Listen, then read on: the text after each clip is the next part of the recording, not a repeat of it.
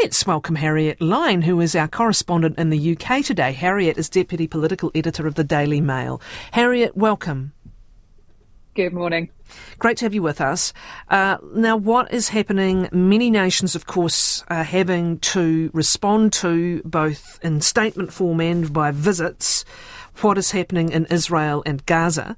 I think your Prime Minister, last time we were talking, was on your way for a visit there. But is it in the opposition at the moment where some tensions are mounting? Yeah, that's right. So Rishi Sunak visited Israel last week, and the Conservative government have been very strong in their support for Israel. There's a little bit of a softening, I think it's fair to say, in some of their language in terms of whether Israel is right to be acting with the force that it is in Gaza, and how far the government would support Israel, obviously with the right to defend itself. But there is perhaps a little bit of trepidation in some of the language as to the events that are happening in Gaza and the humanitarian crisis that's unfolding there. But Labour has got itself into a bit of a tight spot, I think it could be described, and tensions are really mounting within the party. Now, Keir Starmer has been very clear that he wants to draw a very strong and has succeeded in this dividing line between his leadership and Jeremy Corbyn's leadership, the former Labour leader, who has been kicked out of the party over his failure basically to address issues with anti-Semitism in the party. So Keir Starmer has long made clear that his position is very, very different, and he's been incredibly tough on anti-Semitism within Labour. And therefore, when this Israel conflict broke out, it actually happened during the Labour Party conference. And it was so unbelievably clear how far Labour had come since Jeremy Corbyn was the party leader. And that kind of any kind of anti-Semitism was very much well outside of the party conference, nowhere near it, which sadly had been the case when Jeremy Corbyn was in power. But that said, his strong stance has angered a lot of Labour MPs, particularly those who are Muslim. Now, a fortnight ago, he spoke on the LBC radio show and suggested that Israel has the right to cut off power and water from Gaza. Now, he didn't immediately retract those comments or kind of address what he meant in that. And I think it's the difference between him, again, trying to say that Israel has a right to defend itself, but he clearly went a bit too far by saying that it had a right to cut off power and water from Gaza. And he has since sought to clarify his position and said that he didn't mean to back the siege, which is happening for the Palestinians living inside Gaza.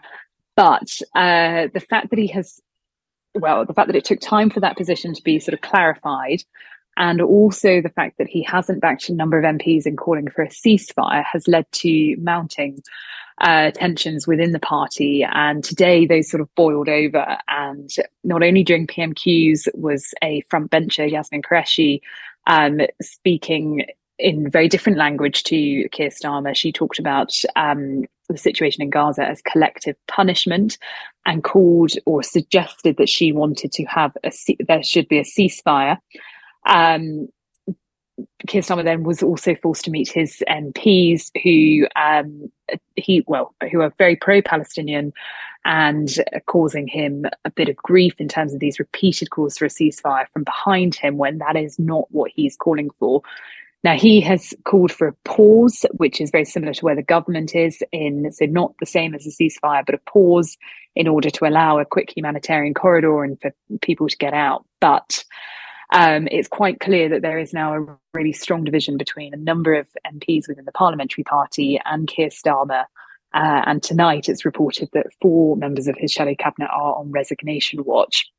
And then in the broader Labour Party, 250 Muslim Labour councillors have written to him, to Sir Keir, demanding that he calls for a ceasefire in Gaza. That's from the Labour Muslim Councillors Network.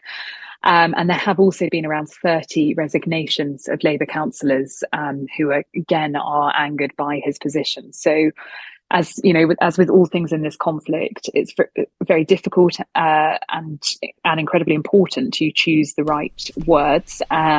And you know, people do hang on any sort of nuances, but clear, I think, that Starmer did misspeak in that interview and didn't rectify it, and the anger within Labour has just been growing since.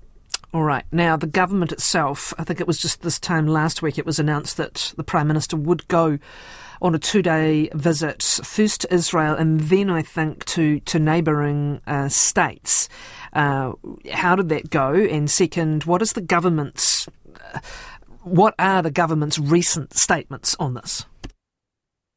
Yeah, so the government Sunak went over to the Middle East.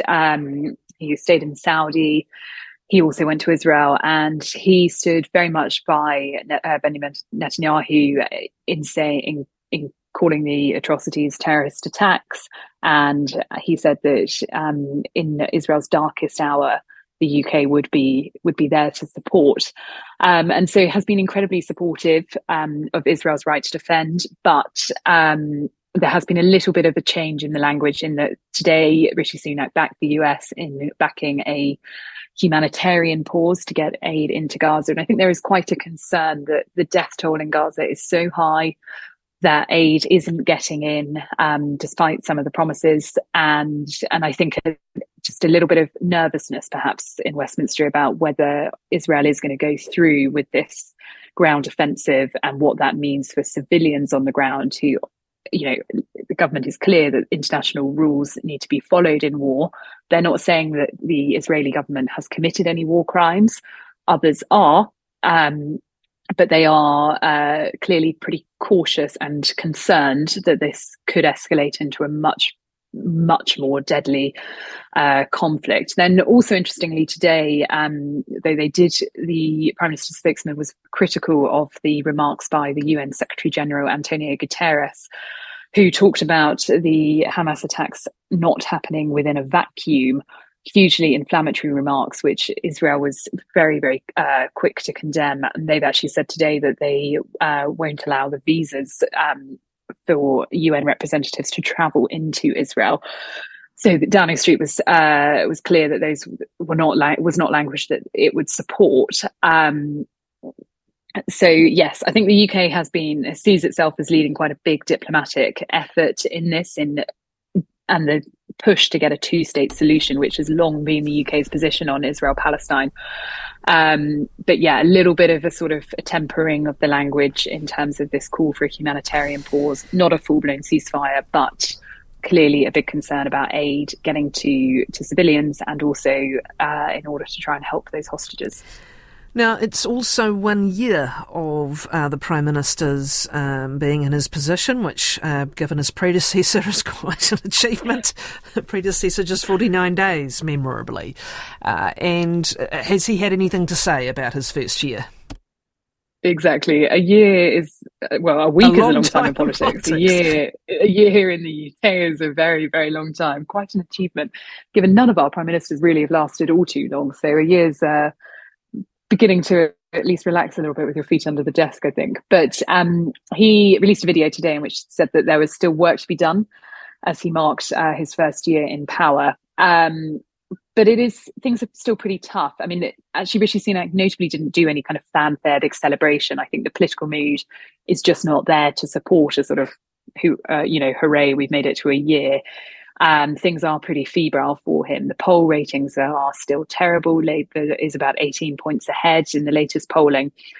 But Sunak did in this video sort of reflect on the things that he has achieved in this year. Now that includes the Windsor Framework, which amended the Northern Ireland Protocol, a very significant post-Brexit deal, which solved quite a lot of problems. Then also his decision to axe the northern leg of the HS2 high-speed rail line, and his watering down of some key climate pledges. So you might think some of those are not, the most sort of fun or ambitious things, but he went on to say that he knew this year has been tough and there's still work to be done to help hardworking families across the country, but he's proud of the steps that he made. I think that it's worth reflecting on the 5 pledges that he set out at the beginning of the year, not long after he entered office. None of them are going brilliantly. The best actually is probably halving inflation, although inflation remains pretty sticky, over 6%. Government's quite confident that they will get that down to half by the end of the year. That's probably the best one. The economy is growing, but very smallly. That's his second pledge. Debt falling is not looking great, particularly with much higher debt interest payments, about £23 billion extra that the Chancellor is going to have to factor in his autumn statement. NHS waiting lists are at an all-time high, and they are only growing. And small boats, while they are down year on year, I think it's still over 40,000 small boats have come to our shores from France over the past year. So, and the Rwanda flights have got no sign yet of taking off. So he's set himself some very ambitious goals.